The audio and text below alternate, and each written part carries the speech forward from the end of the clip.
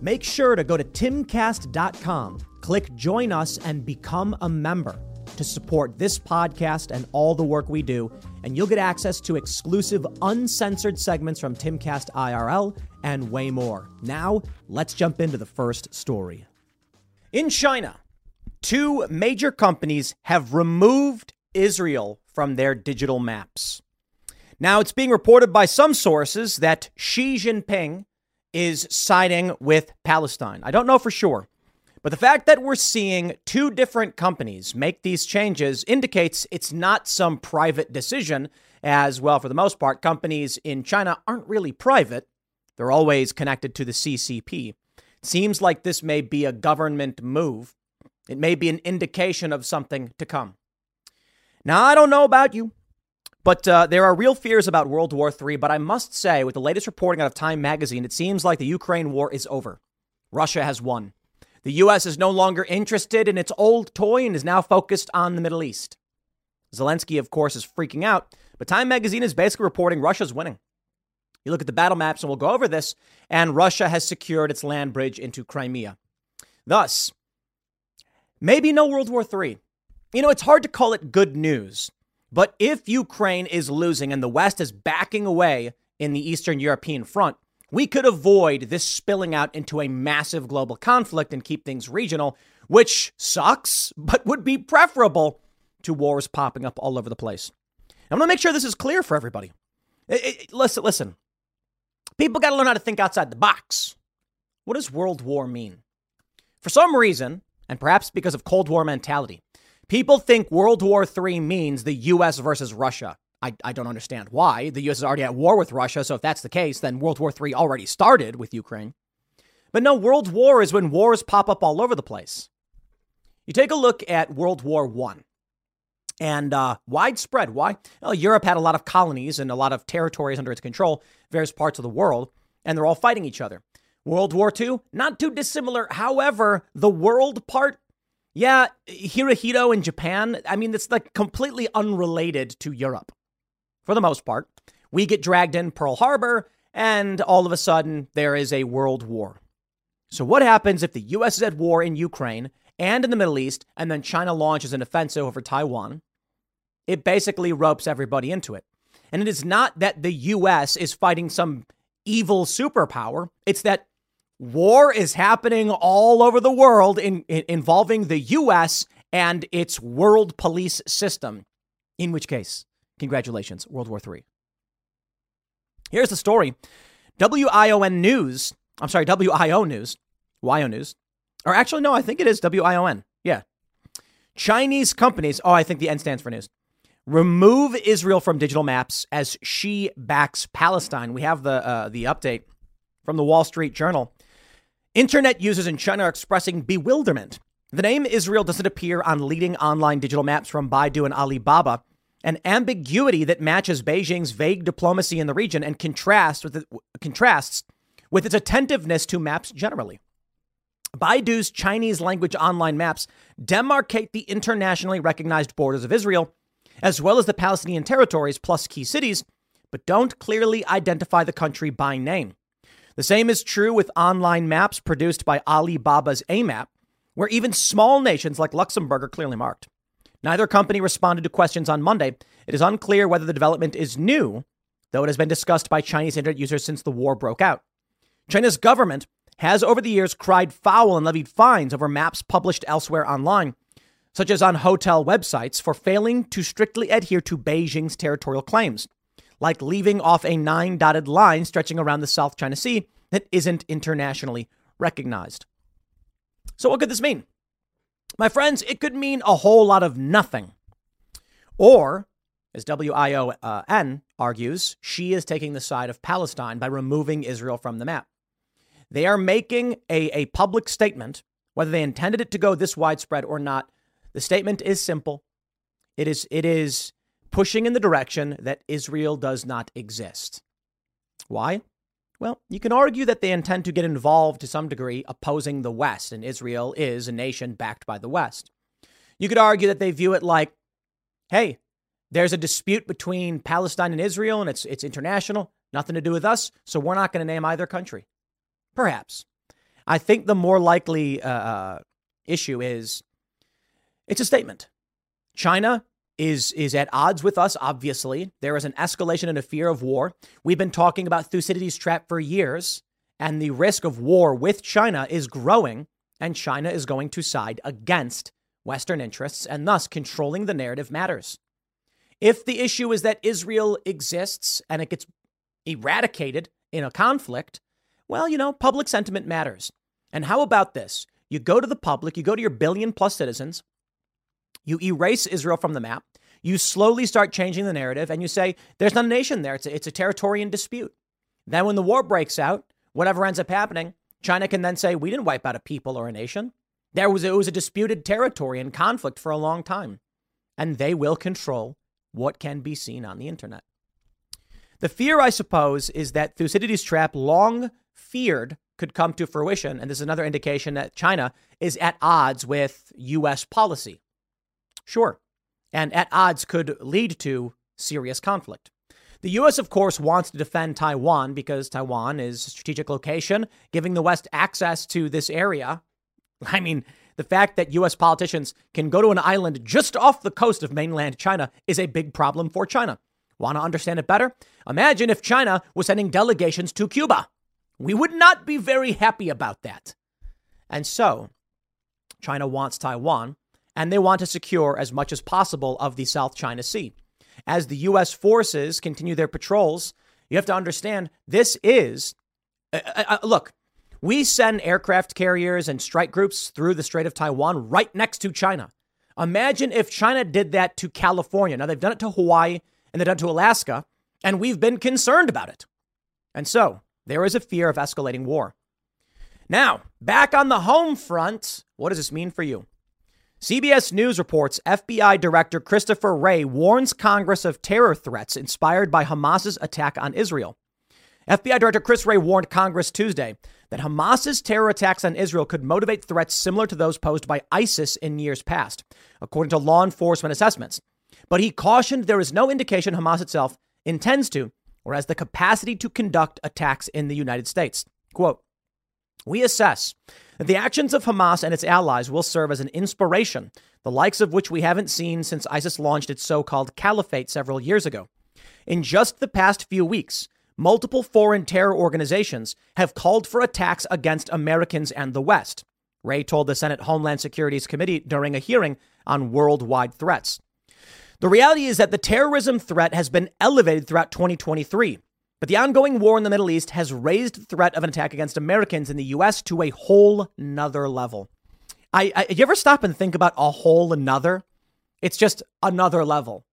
Another isn't a space nother. Nother isn't a thing. OK, I just find that phrase silly. A whole nother.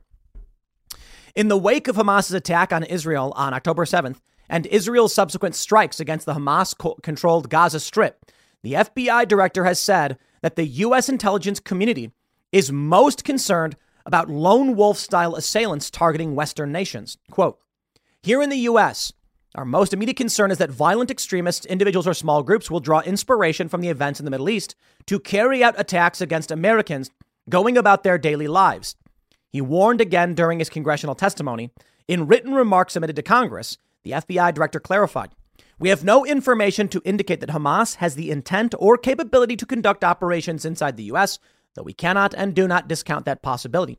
Considering the southern borders wide open, and that's part of U.S. policy, I would not be surprised if we have serious threats inside this country.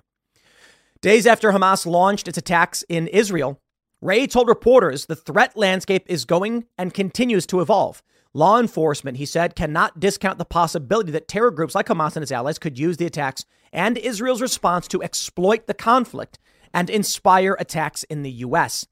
According to the FBI director, the potential threat does not just come from Hamas-inspired actors. Iran and Hezbollah, he said, also pose a possible danger to the U.S. for both cyber and kinetic attacks. ISIS and Al-Qaeda have also issued calls to action, Wray said. We're keeping a close eye on what impact recent events may have on those groups' intentions here in the U.S. and how those intentions might evolve, Wray said. You know, we had Scott Horton on the podcast on Timcast IRL last week, and he made a good point. He said the actions taken by Israel are going to cause, I'm paraphrasing, problems for us in the U.S. Why is the United States involved? First question. Next, you have Israel, which does rely greatly on Western funding, support, missile batteries, etc. The argument made by Scott Horton, I don't completely agree with, but his point was that because Israel knows that they're backstopped by U.S. military forces, they can do what they want and then say, U.S., pony up the defenses. If the U.S. was not backing Israel, Israel would be much more conservative on how they respond to Hamas. I'm not making a moral statement here. This is what Scott Horton said. However, one thing is to be mentioned. When Israel strikes Gaza and bombs these buildings, it is tremendous collateral damage. This means many civilians die. I'm not making a moral position on whether you think it's right or wrong. The point is, Iran, Hezbollah, and other nations then look to us as we supply armaments to Israel. And thus, we're involved. Iran is it's already put out a call to action. They've already attacked U.S. military bases, their proxy forces and militias. And what are the chances that we here in the United States, because of a foreign conflict in the Middle East that Americans mostly don't want to be involved in, what are the chances that someone sneaks to the southern border and then we face a terror attack, blowback, as the CIA calls it? Yeah, it's not a good place to be. Now, with all this stuff going on, I want to stress, as I stated in the beginning of the segment, it is not all bad news. Well, I guess if you're Ukraine, it's bad news because Ukraine lost. Russia got what it wanted. Ukraine may actually totally collapse because of this. I mean, this is crazy. Time magazine's cover story. Nobody believes in our victory like I do. Inside Volodymyr Zelensky's struggle to keep Ukraine in the fight. Kanakoa, the great, on Twitter, breaks down several key points from the article, which I think are the most important. Time magazine reports that Ukraine struggles to rally financial support after its failed counteroffensive and amid allegations of widespread corruption. A top Ukrainian presidential advisor warns that, quote, people are stealing like there's no tomorrow when asked about bribes and corruption. 59% of Americans don't want Congress to provide more weapons to Kiev, up from 35% in June. The southeastern fifth of Ukraine, where the population is predominantly Russian speakers, remains under Russian control. Zelensky's close advisor warns that, quote, he deludes himself. We're out of options. We're not winning. But try telling him that. Ukraine's shortage of soldiers is more dire than its deficit in arms and ammunition. Draft officers pull men off trains and buses and send them to the front.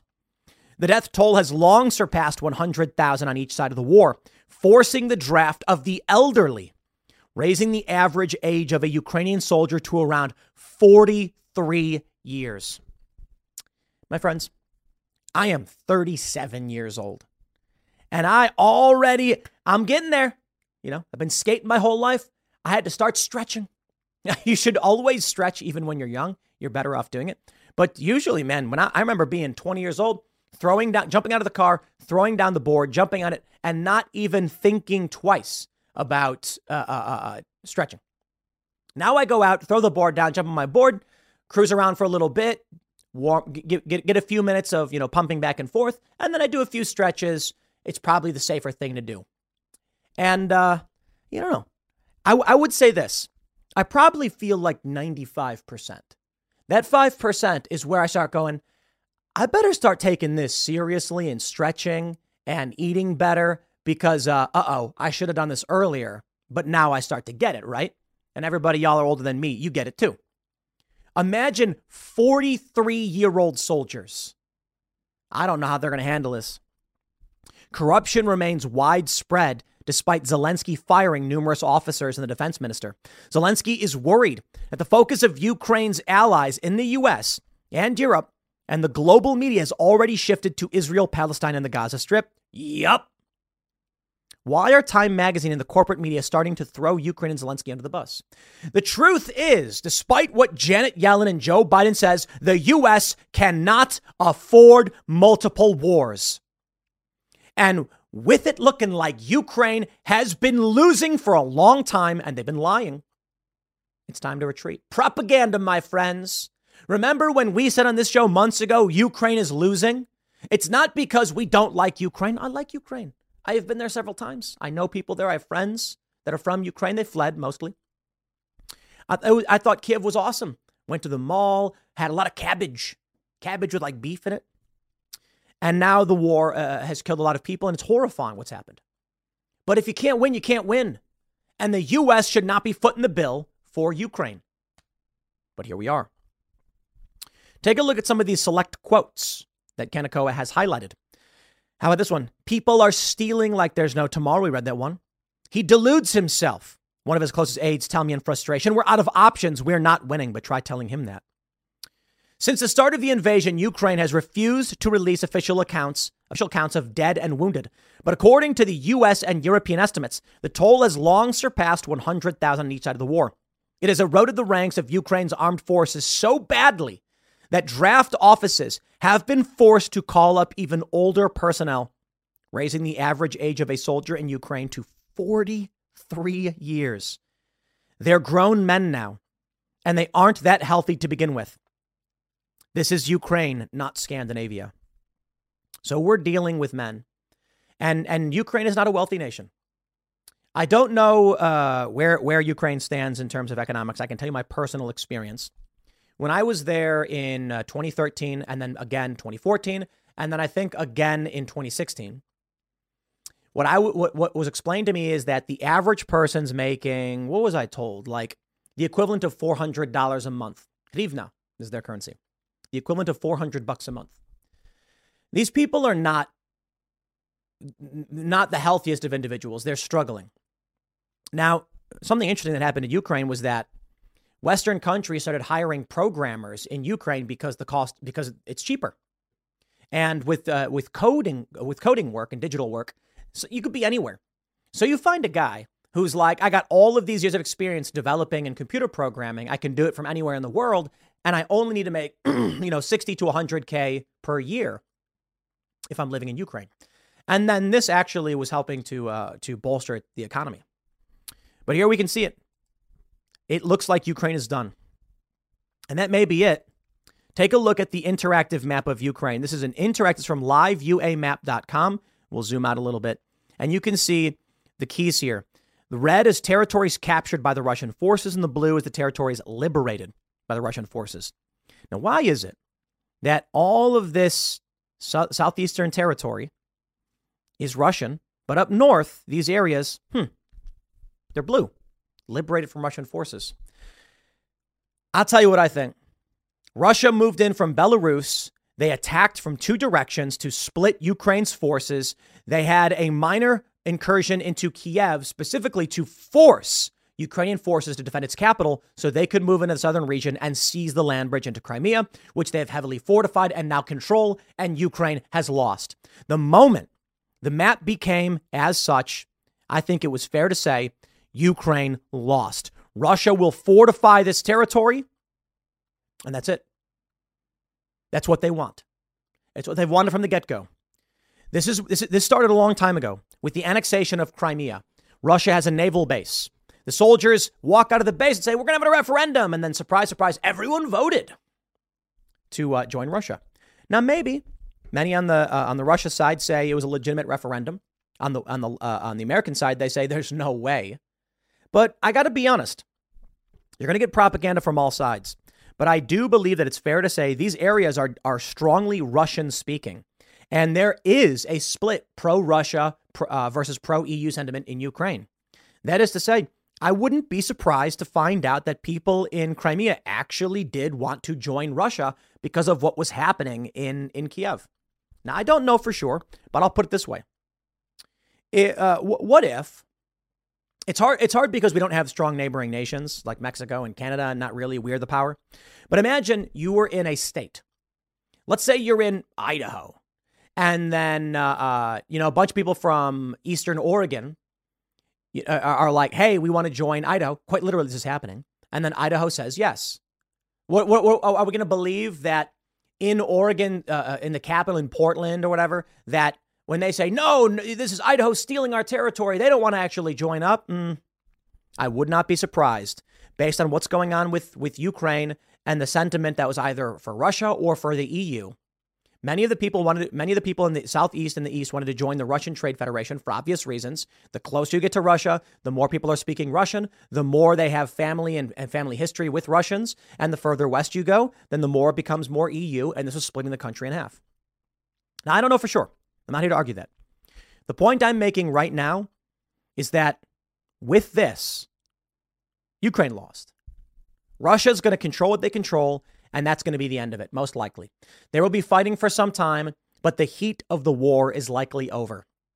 And there's several foreign policy politicos on social media and various outlets that are arguing something similar. I'm not a military expert. I'll just say when I saw this map, the BBC published something similar. I'm like, so Russia won. They control what they want to control, and they fortified it. That's right. But what this means, maybe no World War III. The fear is that with fighting on the Eastern Front of in Europe, plus Middle Eastern conflict, China moves on Taiwan, and now you've got the makings of World War III. Many had argued that Ukraine was World War III, prominent politicians in the EU. Now maybe not so much. Maybe we back away, we stop funding this, things died down, and we do not see nuclear conflict. My fear was that if Russia was losing, they'd use some kind of tactical nuke on the battlefield. Now they don't need to. The big question now, as we're seeing Israel be removed from Chinese interactive maps, is China going to get involved themselves? We'll see. We'll see. I think this is, as bad as all of this news is, technically, there's some good news in the pressure seems to be alleviated to a certain extent. So stay vigilant, pay attention. There is fear of terror attacks in the United States, and we are getting heavily involved in the Middle East, which could still spiral out of control. Hopefully it doesn't. Next segment's coming up at 4 p.m. on this channel. Thanks for hanging out, and I'll see you all then. The Great Betrayal? Is that what you're calling it? The Free Press reports on many people on the left realizing the left never had their back in the first place. But I am personally offended by this. It's not a betrayal. You betrayed us. Let me slow down. Many on the left had been backing causes that were absurd, insane, violent, and irrational. And we begged. We called them out. We said, what are you doing? And they said, shut your mouths. They sought to get us fired and banned and censored. And then many of these people are now posting in support of Israel. Okay, I can respect that. And they're getting attacked for it. And they're acting like they're being betrayed. Betrayed? When y'all stood with Black Lives Matter, when the founder said they wanted to end Israel, and we told you this, you ignored it. Why? Because of the seats of power. That's really what it was. Many on the left, default liberals, traditional liberals, Democrats, side with far left extremists over moderate positions and moderate political individuals for power, for money. You know why? In their minds, the sentiments of the anti-Semitic sentiments and the anti-Israel sentiments, I'm drawing a distinction here, calm down, didn't matter because the greater seats of power were with leftist progressive activists, and now they're reeling from it. Amy Schumer is currently getting roasted, and Amy Schumer is sharing campus reform articles. Wow.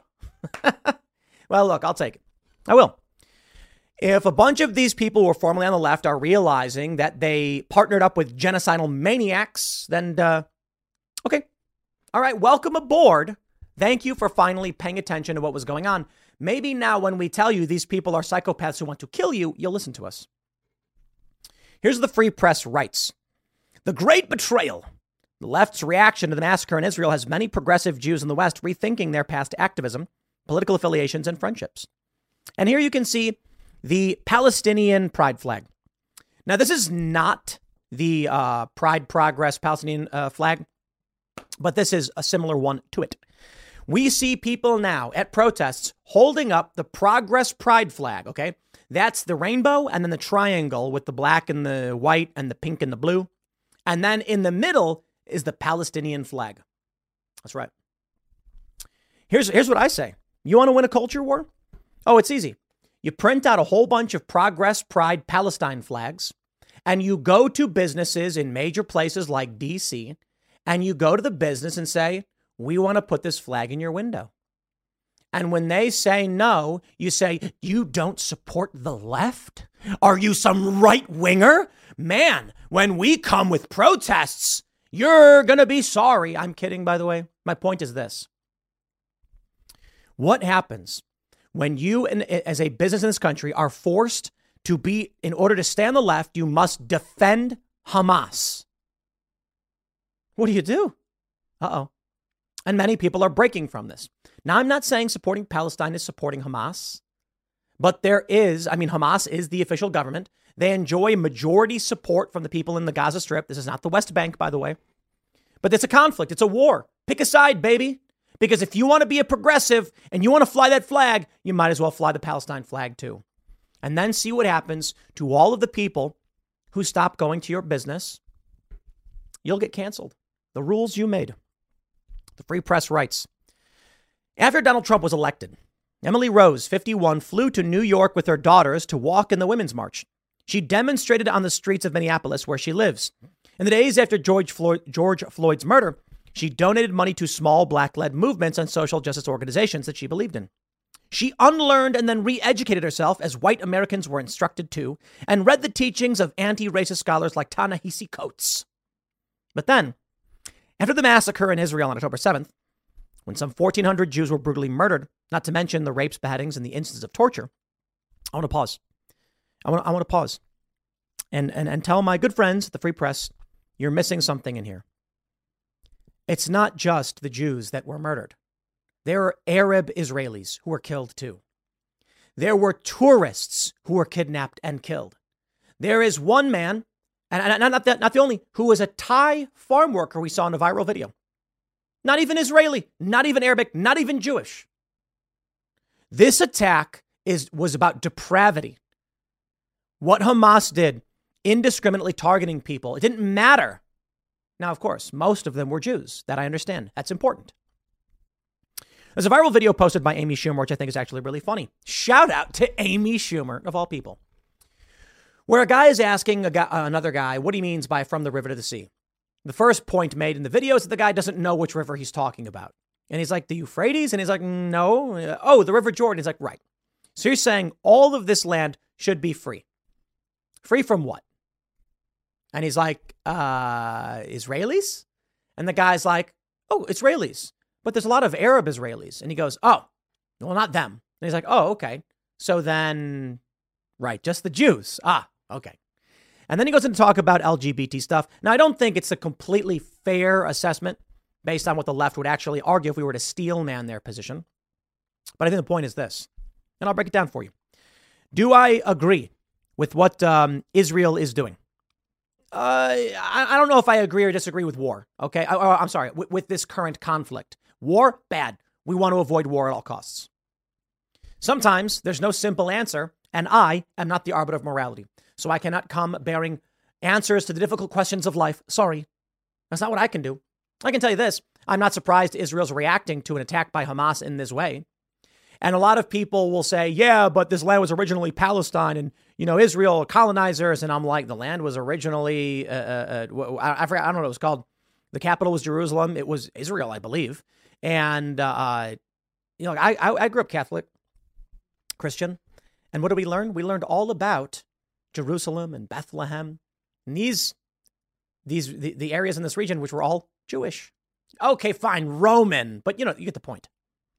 I can't sit here and have this guy. I don't know. I don't know what to tell you. These are deep questions. They're dark questions, and it's hard to know. But I can tell you this. This is what war looks like.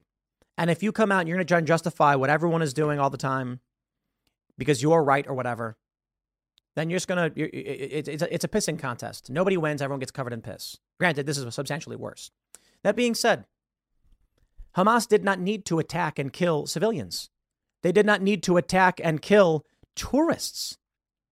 But this is the point, ultimately, I think that we're seeing. And it goes back to what we saw at Cooper Union in New York. I think the left, evil. I think they're evil. Why? Jewish students locked in a library as people bang on the door screaming Free Palestine.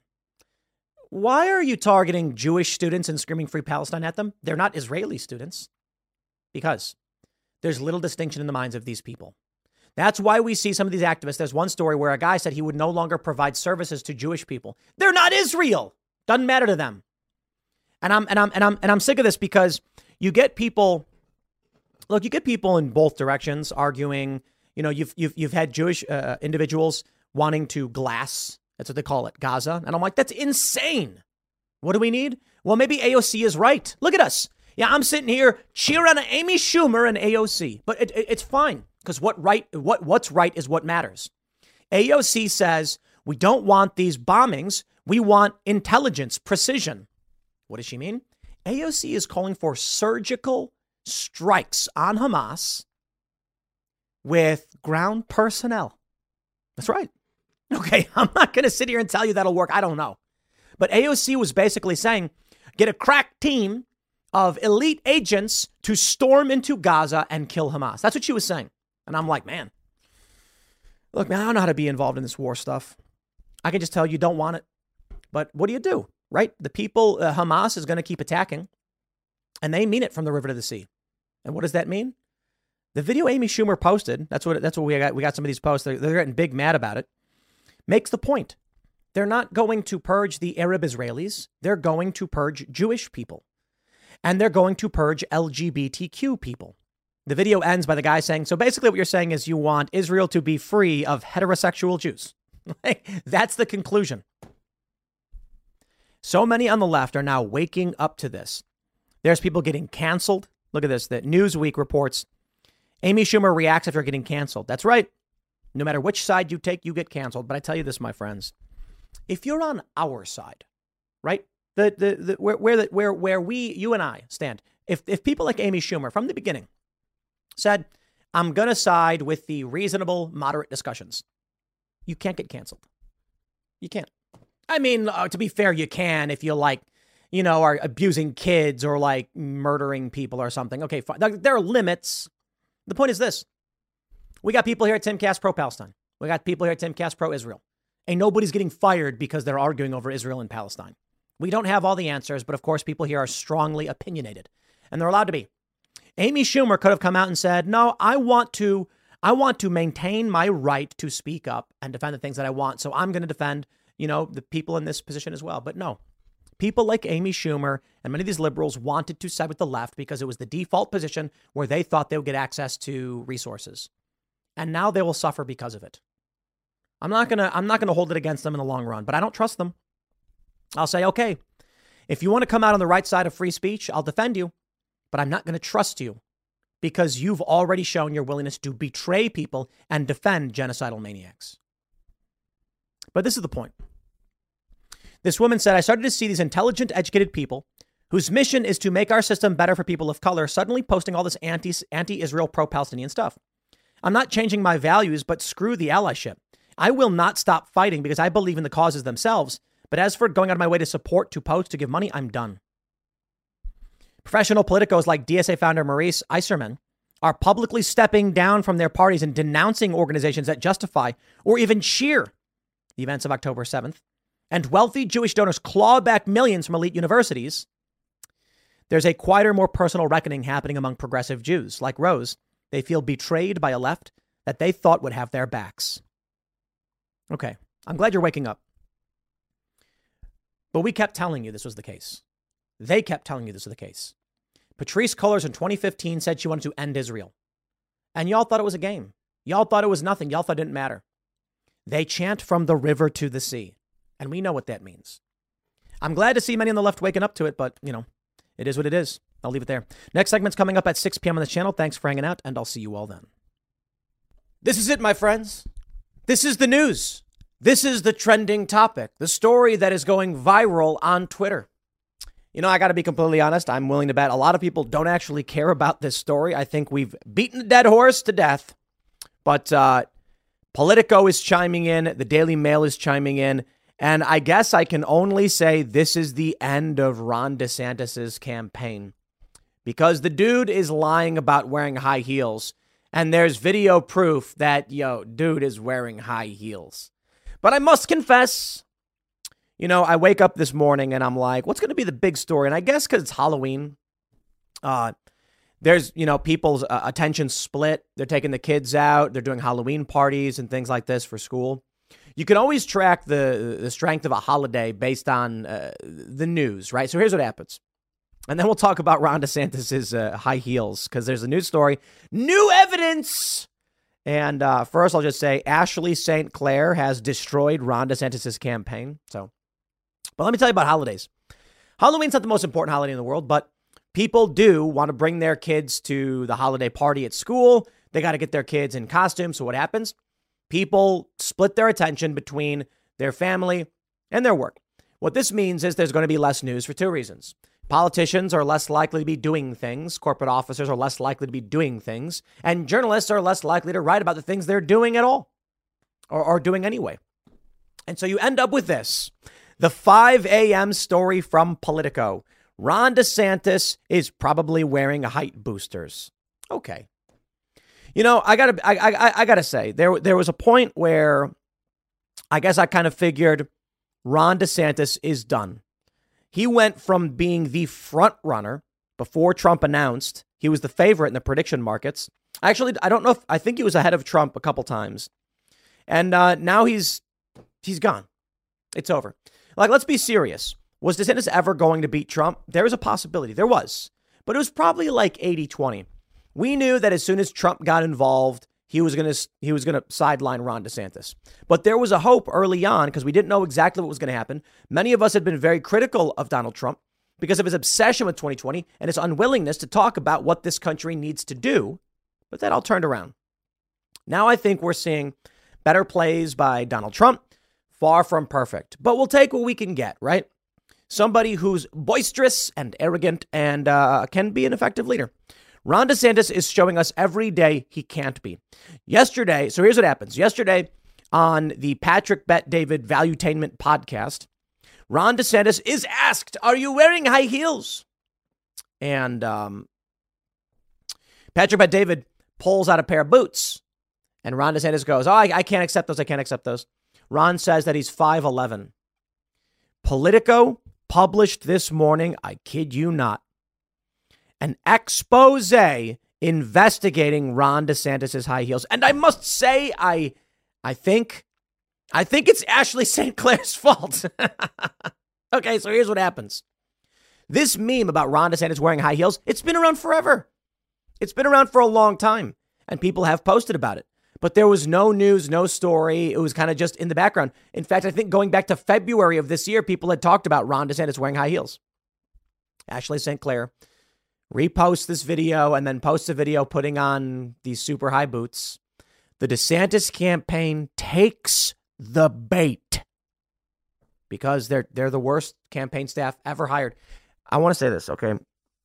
If you work in politics, the three people I think are the worst communications people I've ever seen: Christina Pashaw, Jeremy Redfern, Brian Griffin. It's all wait till you see the response to Politico. But I do want to stress, I kind of don't care about this story, but I do think that this is the final nail in the DeSantis coffin, the DeSantis campaign coffin. And now you've got DeSantis supporters losing it. Man, I don't know what happened to these people. They went nuts. I don't care if it's Trump, DeSantis, whoever, but the DeSantis people really lost it. And now they're tweeting up a storm. And there's some bickering back and forth, which we'll read. But sure enough, this is it. I think after Ashley St. Clair made this video, we on Timcast saw it, amplified what was already going viral from Ashley's video, and it's a snowball rolling downhill. Ashley does this video. We then do a video. Other people then do videos, and then the tides cannot be stopped.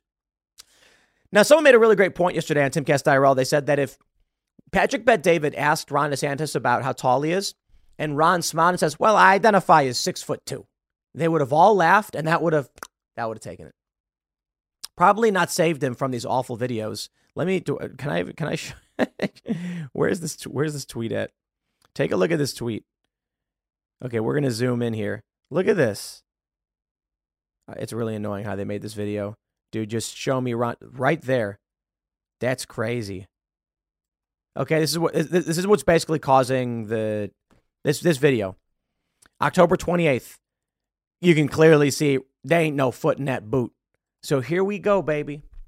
I do want to mention that this is sort of about the aggregate polling and Ron's collapse. But here we go, ladies and gentlemen. I hope you understand. This is your news for the morning. This is what's trending on the internet. This is the big topic with the expose on multiple platforms. This is what you get. Happy Halloween, everybody.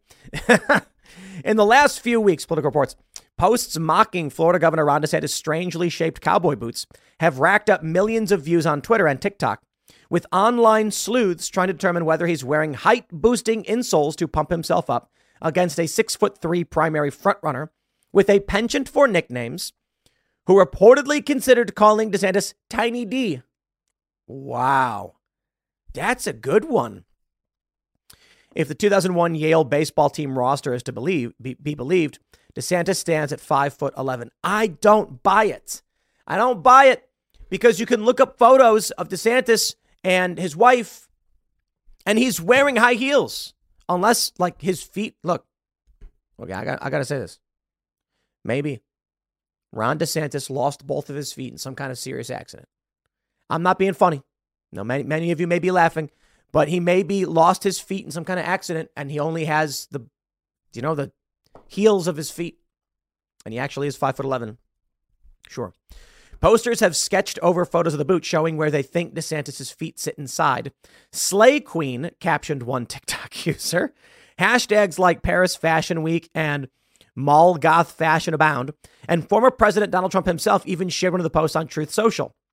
It sounds vain to fret over height in a political race, but DeSantis has reason to worry. Over the last century or so, taller candidates have tended to have an advantage in general elections, with the notable exceptions of former President Obama, who is shorter than Romney, and Biden, who is shorter than Trump. 3 top experts in the field say the cowboy boot truthers may be onto something. Okay. Politico actually reached out to boot manufacturers, and this one's interesting, right? Take a look at this image. Politico's actually compiled more evidence than we did. So what they say is, see right here. So for those that are just listening, I'll explain. You can see the top of the cowboy boot. What the bootmakers all explain is that cowboy boots are designed to fit snugly around your leg, not to be wide. The fact that you can see his boots means the tops are widened for some reason, likely because they needed to buy oversized boots so they could jam lifts in. They mention that it's possible. Here, take a look at this picture. Like, come on, it's obvious as obvious can get, okay? Like, where's his foot supposed to be, and what is his foot shaped like? Why is this massive? Okay. Here's what they said. Ron could have got custom-made boots with lifts that would have made it really easy to hide. I think there's a reason he didn't. Because if people saw the custom boots, they'd say he bought custom boots. So Ron is telling the truth when he says they're off-the-rack Lucchese boots. Yeah. And then they jammed a block inside of it to make him taller. Look at the shape of Ron DeSantis' foot. If this is actually like, if Ron isn't wearing high heels, he has very, very, I don't even know what you'd call it, not wide, but massive ankles. His ankles are huge, I guess. I'm not going to read everything they say because I really don't care all that much, but take a look at this. Yo, you can see it. You can see his feet. He's on his tippy toes. That's crazy, dude. And other people are pointing out like, dude, how small are his feet? So I want to show you this. Let's talk about, do we have a statement from, where's the statement? They got a quote from the DeSantis campaign. And experts have done, blah, blah, blah, blah, blah, blah, blah, blah. I love it. Where is it at? Let me pull it up because I think it was Brian. No, what? They don't have. Oh, maybe they removed it. That's interesting. Was it? Hold on. No, there we go. It's a Y, not an I. We got it. DeSantis' campaign denies the allegation that he's wearing lifts. On Monday, DeSantis told podcast host Patrick Bet-David they're just standard off-the-rack Lucchese boots. In an email to Politico magazine, DeSantis' press secretary Brian Griffin writes, Considering the fact that Politico magazine admittedly spent money to consult boot experts to run this hit piece, on DeSantis tells you all you need to know about their journalism. The governor doesn't pad his boots, but if you ever needed anything to line a pet cage or fold up and wedge under a table, that would be the highest and best use for Politico magazine. Oh, they are the worst PR people I have ever seen. I don't care about anything else, okay? Maybe this story is not about the boots. Maybe this story is about one man who is so stupid, he hired stupider people than him. I'm just absolutely impressed by this. I will tell you, the first thing you do, shut up. I think they're spiking DeSantis on purpose. I bet they told him to wear the high heels. I bet they said, Ronnie boy, wear the high heels, and then everyone, look at that. This is crazy. Here you go, right at the end. There's no foot there. I bet they told him to do it. I bet they told him to do it because it will destroy his campaign. My conspiracy theory is that if Trump and DeSantis shared the ticket, DeSantis as your kind of boring policy guy, mild-mannered, is going to help balance out Trump. Instead, they whisper sweet nothings into his ears and say, you're going to be the king. It's you, not him. Wear the high heels. Let us answer the press. Let us send the messaging out. And Ron was like, well, okay, I guess. Man. See, this is why Ron's VP material. Great policy, good governor. No, not a smart guy. Not a smart guy at all. Did you think nobody would notice you were wearing high heels, dude? Tell me your foot's in there, okay? Show me your floppy, broken foot. If you... Come on! So here it is. 538's national average. Nikki Haley, 25 to Trump's 75. DeSantis still doing a little better than Haley in this McLaughlin poll. And that's it. But there are a few polls. Harvard has Haley behind DeSantis. Harvard actually has DeSantis at 30%. I don't see DeSantis being able to survive this. I don't see it. We got this tweet from Mark Dice. He says, we're going to have to start asking about Ron DeSantis' boots every day. His fans flip out almost as bad as the libtards do when you misgender someone. This is already fun. And then 2 boot emojis. He says if Trump loses in 2024, of course the DeSantis people will blame Trump supporters when they themselves fractured the party and aided Democrats by attacking Trump instead of uniting behind him. Typical leftist tactic. Blame others for what they themselves are guilty of. I'm gonna correct the record for both you, Mark and Pedro. Pedro responds, this guy is completely incorrect. Trump opened the primary by suggesting DeSantis is a pedo and pushing the lie that George Soros endorsed him. Only Trump people said from the start that they won't back an alternative. Some even said they actively work against DeSantis if he's the nominee. He's already been confirmed that if you are coordinating with Democrats against DeSantis, including people who are effectively part of the campaign, they have used actual leftist tactics like filing bogus ethics complaints and amplifying complaints filed by Democrats against DeSantis. His team tried to get journalists fired, like yours truly, but I'm not the only one. And I know for a fact that high-profile MAGA celebs have been enlisted as attack dogs by Team Trump. I was notified ahead of time, in one instance, by someone who had been called upon to go after me. Absolutely no one has done more to divide the GOP than Trump and his goons, up to abandoning and burning friends. It's not even close. Oh, man, there's so much to correct there. If Trump loses in 2024, it will be because he already lost in 2020, oversaw more losses in 2022, and has surrounded himself with people who figured out how to grift regardless of the outcome of elections. Trump created the model where he raised $250 million after losing to Biden in 2020 by promising to overturn the results. He didn't. He used the money on himself, on his legal bills, on Melania's hairstylist. The people around him understand that he doesn't have to win for them to keep their mansions and cars and luxury lifestyles. He just has to remain the center of attention, the eternal damsel in distress. Pedro, this reads like one of those leftist memes, overly explaining, like verbose. And that's the thing that the left doesn't understand. OK, now it's probably true that Trump's got campaign people targeting his competition. You think it's just DeSantis? They're probably going after everybody. But of course, DeSantis was the real threat. DeSantis was actually the predicted front runner. He was in the prediction markets ahead of Trump. Why wouldn't Trump go after him? Spare me any of your, you are a bad person for dividing. Welcome to a primary. Children. Do people not know what primaries are? No one has done more to divide the GOP than Trump. Now, hold on there a minute. Why is Ron DeSantis running for office? Why is Ron DeSantis running to be president? You would have to be an insane person to think that you're at the time when Ron announced, he could have stopped, looked in the mirror and said, guys, we can't do this. Trump is going to win. You're not going to beat him. Let's not do this. And guess what?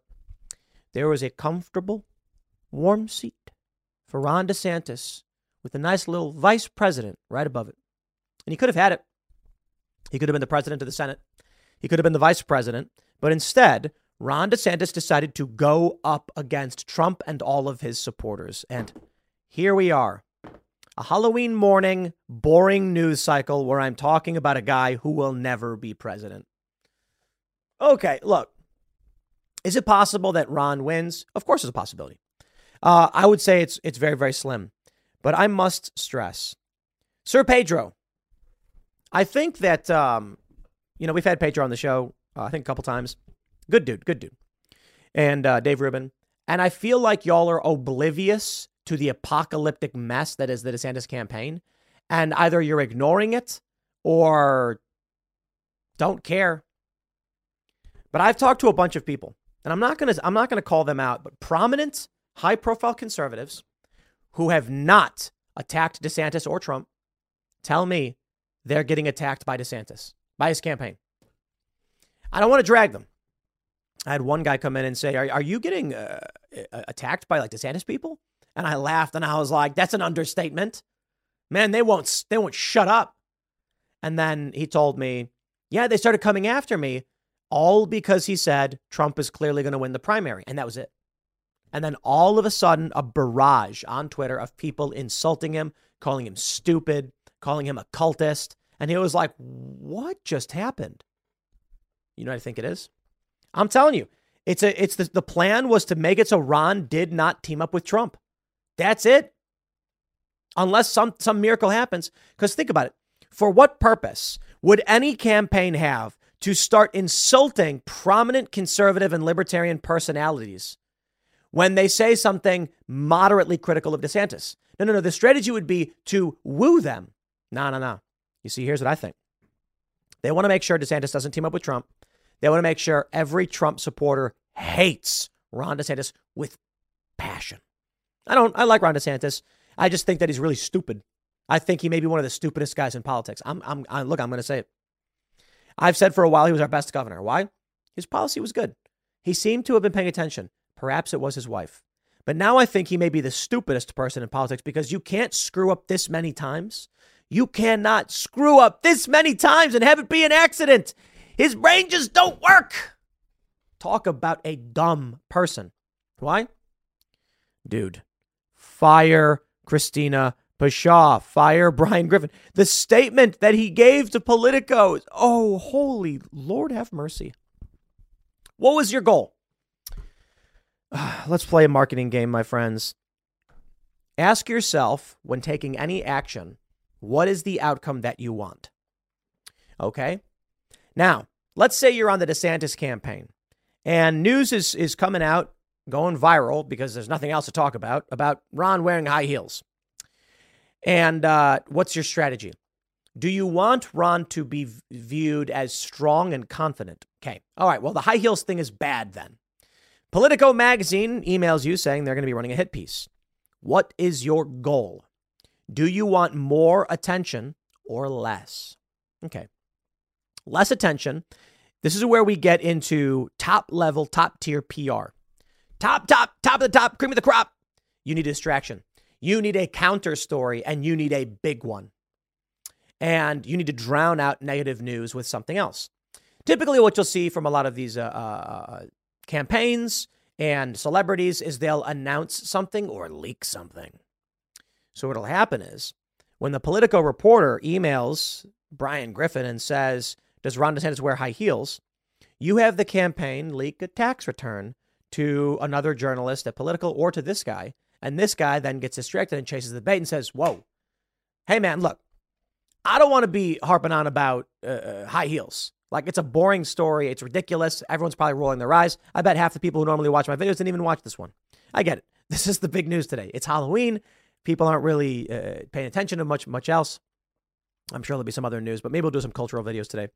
And you get this guy to be like, do I want to write about high heels or do I want to write about Ron DeSantis' tax returns? Tax returns, baby. And guess what? They ain't all bad. It's a political debate about whether or not he made enough money or didn't make enough money. They don't know what they're doing. But I tell you this, baby level, baby 5th grade level PR is you don't respond to the email. Brian Griffin is either intentionally trying to destroy DeSantis or is the stupidest person in PR, in communications. The stupidest.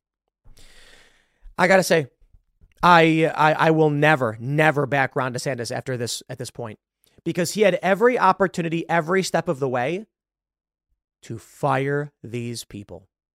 But he won't. He won't do it. So you know what? There you go. There's your 21-minute video on how stupid Ron DeSantis is. Have fun, DeSantis supporters. Y'all are nuts. I'll leave it there. Next segment's coming up at 1 p.m. on this channel. Thanks for hanging out, and I'll see y'all then.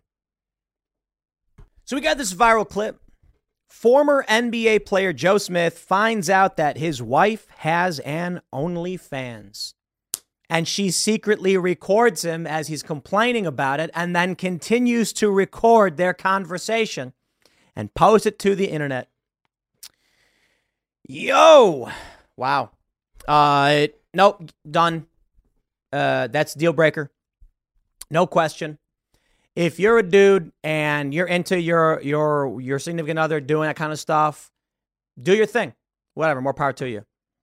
But this guy did not know about it. This is a betrayal of his spouse. And if that's what you're into, you do it. Maybe some people are gonna be like, "Oh wow, I'm so excited to find out my wife's doing OnlyFans." Let me play this video and I'll show you what's going on. And we'll get to we'll talk about it. Out of all these years, you know, the disrespect that comes with it, that you couldn't even talk to me before you did it, that's bullshit, yo. That's fucked up, Keith. I'm telling you, bro, that's fucked up. Wait, no. You're not gonna say fuck me or that's fucked up. It's not fucked up. You recording me? What the fuck you doing? Listen, it's not fucked up, and we're going to. Okay, look. So I have an OnlyFans page, and he's mad because he's just now finding out about it. Of course I'm mad. I'm just finding out about it. I'm not doing it with anybody but myself, so why should I have to tell you my choice, my body, my fucking choice? I'm your partner. You're supposed to come to me and talk to me. Joe, I've been talking to you about mad things. I've been asking for solutions to shit. You're not giving me none, so I created one. That's no solution. Not in my book. That's no solution. You knew who the fuck I was when you met me. Before, and I thought that I would never have to go back to anything like this again. All right, I'm just gonna say it right now. Dude, you knew who she was when you signed up for this. Basically, that sounds like she's saying she was a stripper or something, and then he got married to her, and he thought she wasn't. Let's play more, but you get the point. Unfortunately, that's not the case right now. After that, everything's supposed to change. Everything did change. No. Obviously it hasn't. No, it had to. I had to do something. Hasn't. You stood out there showing your body. You stood out there doing stuff like this on camera. You act like that's the only thing that I do. I have mad jobs, but they're not facilitating everything that needs to be done. So I got something extra. OnlyFans be breaking me off. What the fuck? Come on, Keish, with that. It don't matter what they breaking you off. It's the disrespect that comes with it. What disrespect? You couldn't come and talk to me about it. Okay, well, we're talking about it now. Because I had to find out on the fly. All right, then. But now, okay. No, so wait. I had to find out on the fly. And she's filming the whole thing for everybody to watch. I know it's like it's stupid that I'm sitting here commenting on it, but no, I think we need to, because this is the point. Let me play the rest of it. Yeah, now I know. Okay. Deal breaker. And so, whatever. I've been doing what I have to do. Period. Like that's shit. You not giving. I'm just gonna say. I'll say it right now. Look, man, you knew who she was when you married her, I guess, but he trusted her. I don't know what their relationship was like. She says, I would never have to go back to something like that, but she does. I'm not so super concerned about this one particular relationship right here. I don't want to rag on this guy. He seems like a good dude. He's trying to do the right thing. Man, I wish him the best. I hope they work this out. But I want to say a few things about this. OnlyFans is awful. OnlyFans is social decay, degradation, destruction. What an awful app. I guess I thought it was an app. I guess it's just a website. I don't know. Here's the sad reality. It's a platform that was made so that it's like Patreon. You know what I mean? They tried getting rid of porn, nearly destroyed the company. So they said, you know what, screw it. And they'll try and justify it. But this is what she's doing now. And this guy finds out. There are so many stories about women who have jobs who quit to do OnlyFans. And does that not say something to everyone? I am sick of this progressive game. I am sick of feminist lies. I got no beef with feminism. I'm sick of lies. You see? Qualifier. They're going to try and be like, he's saying feminists are liars. I'm saying some feminists are liars. My view is, look, man, you know, women want to work, they want to vote, and they want to do all those things. That's feminism. But now you get these lies. You get these lies that try to destroy the female experience and traditional role and all of these things. Act like women don't want certain things. And then what ends up happening is, for social reasons, a lot of women will just go along with it. It's funny. I saw there was one viral video where it was a woman. Someone was like doing, it was like a TikTok where someone was pointing to, like, you know, they do, I don't use TikTok, but they were pointing to a dating profile, and a woman was like, I wish I could just be a mom and raise a family. I hate having to work, but society doesn't let me do it, blah, blah, blah. Man, how much you want to bet that there is a large portion of women, maybe even the majority, I don't know, who would rather stay at home, socialize with their friends, have a family, as opposed to doing the traditional masculine roles. Now, of course, there are men who would rather raise the kids and not work. There are women who would rather work and not raise the kids. It's totally fine. You're allowed to do it. That's feminism. So that means when there's like, if a woman wants to do something, like, she should be allowed to do it, man. But we're well past that. This isn't in line with this idea of luxuries becoming necessities. You know, when cell phones first come out, if you have one, it's great. It helps you, but not everybody has one. But now it's a necessity. You have to have one. Good luck getting hired if they can't get a hold of you, because it's competition. Everybody else has got one. So that's an advantage someone else has. Then you got to pay for that. And that's where we're at now. It used to be like, look, ladies, you don't have to work, but the women who want to should be allowed to. What happens?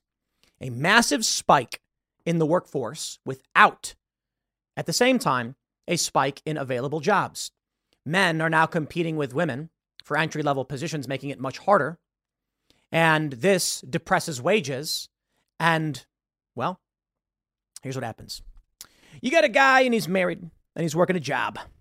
He's got 2 kids and things are going good. Over the span of a few years, in the late 70s into the early 80s, more and more women are now looking for jobs. At his workplace, let's say he's getting, back then, $35,000 a year. It's a lot back then. So he's doing pretty well. You know, like, not great, but $35,000 back then, like late 70s, you're doing well. You're doing well. He's taking care of his family. And all of a sudden, a new position opens up. And he says, I'm a shoo-in for this job. And they say, look, you know, we got 300 applications and we got a woman who's willing to do this job for $25K. So what happens? Here's a sad reality of how a lot of industries and a lot of businesses work. It's supposed to be that you age out or you advance to a certain point. The idea being you make $10 an hour at one position and then you slowly improve your skills and take higher positions while other people quit. Why? Because not everyone can get the promotion and you need to make more money somewhere else. Here's the problem. With a massive influx of people trying to get jobs, you now have this man making $35K a year, and he says, hey, my 2 kids are getting older and we need to make more money. And they say, sorry, we can't pay anymore. Why? Well, competition. So he looks for another job. He looks for a promotion. Doesn't get the promotion, looks at another job. Other job, guess what? There's a woman who's willing to take the job for $25K. And so there's too many workers and not enough jobs. Instant, massive increase in the supply of workers. This, over a long enough period of time, makes things harder for the average person. The guy then says, look, I need this promotion. It pays $40,000 a year. And they go, look, we don't want to give it to you. We got someone who's willing to take it for 38. I'll take it for 37.5. 37.5. You'll do more work, take a higher position for barely any more pay. Yes, I'll take it. Okay, done. This is how the machine operates. And over a long enough period of time, you end up with depressed wages and it hurts the economy. But more importantly, because of this, that guy then goes to his wife and says, honey, they're not going to give me the raise. You're going to have to find some side income. Well, who's going to watch the kids? Daycare center, put them in school, work during school hours. That is the trend. And that's where we are now. Surprise, surprise, women would rather get naked on camera than work. Not all women, but a lot of them. Hence, OnlyFans exists, and not all of them make money. But this is a married woman married to a former NBA player getting naked on camera, presumably. I think that's what they're talking about. For money. There are stories of women who are nurses, who are doctors, who are cops, and they don't want to work. They want to get naked on camera. Okay. I'm sure a lot of guys would love to do that too if they could. But guys, typically the only other guy who's going to pay you to get naked is another guy. That's what you're into. And so this is where we're currently at. This is the trend. It's horrible, man. I think there's a lot to go into this video. Like, dude, maybe this is not a woman for you if you're surprised she's doing this behind your back. It is what it is. But I'm telling you, with OnlyFans, women are going to keep leaving the workplace. There are a lot of women who don't want to admit it. They would rather be naked on camera for money than actually have jobs. I am not saying every single woman. I think most women probably would not do that. But enough women do. And it's going to create a weird social dynamic. But I also think it's going to create a vacuum of women in the workplace, which, of course, the left will then say women are in the workplace are on the decline. It's like, yeah, well, they're getting naked on camera. I don't know the numbers. I think most women would rather just have some respectable position. But I do think as more and more women say that it is socially acceptable to do OnlyFans, you will remove that stigma and more women will want to do it or they'll feel comfortable doing it. I hope these guys, this couple works things out. I'll leave it there. Next segment's coming up tonight at 8 p.m. over at youtube.com/TimcastIRL. Thanks for hanging out, and I'll see you all then.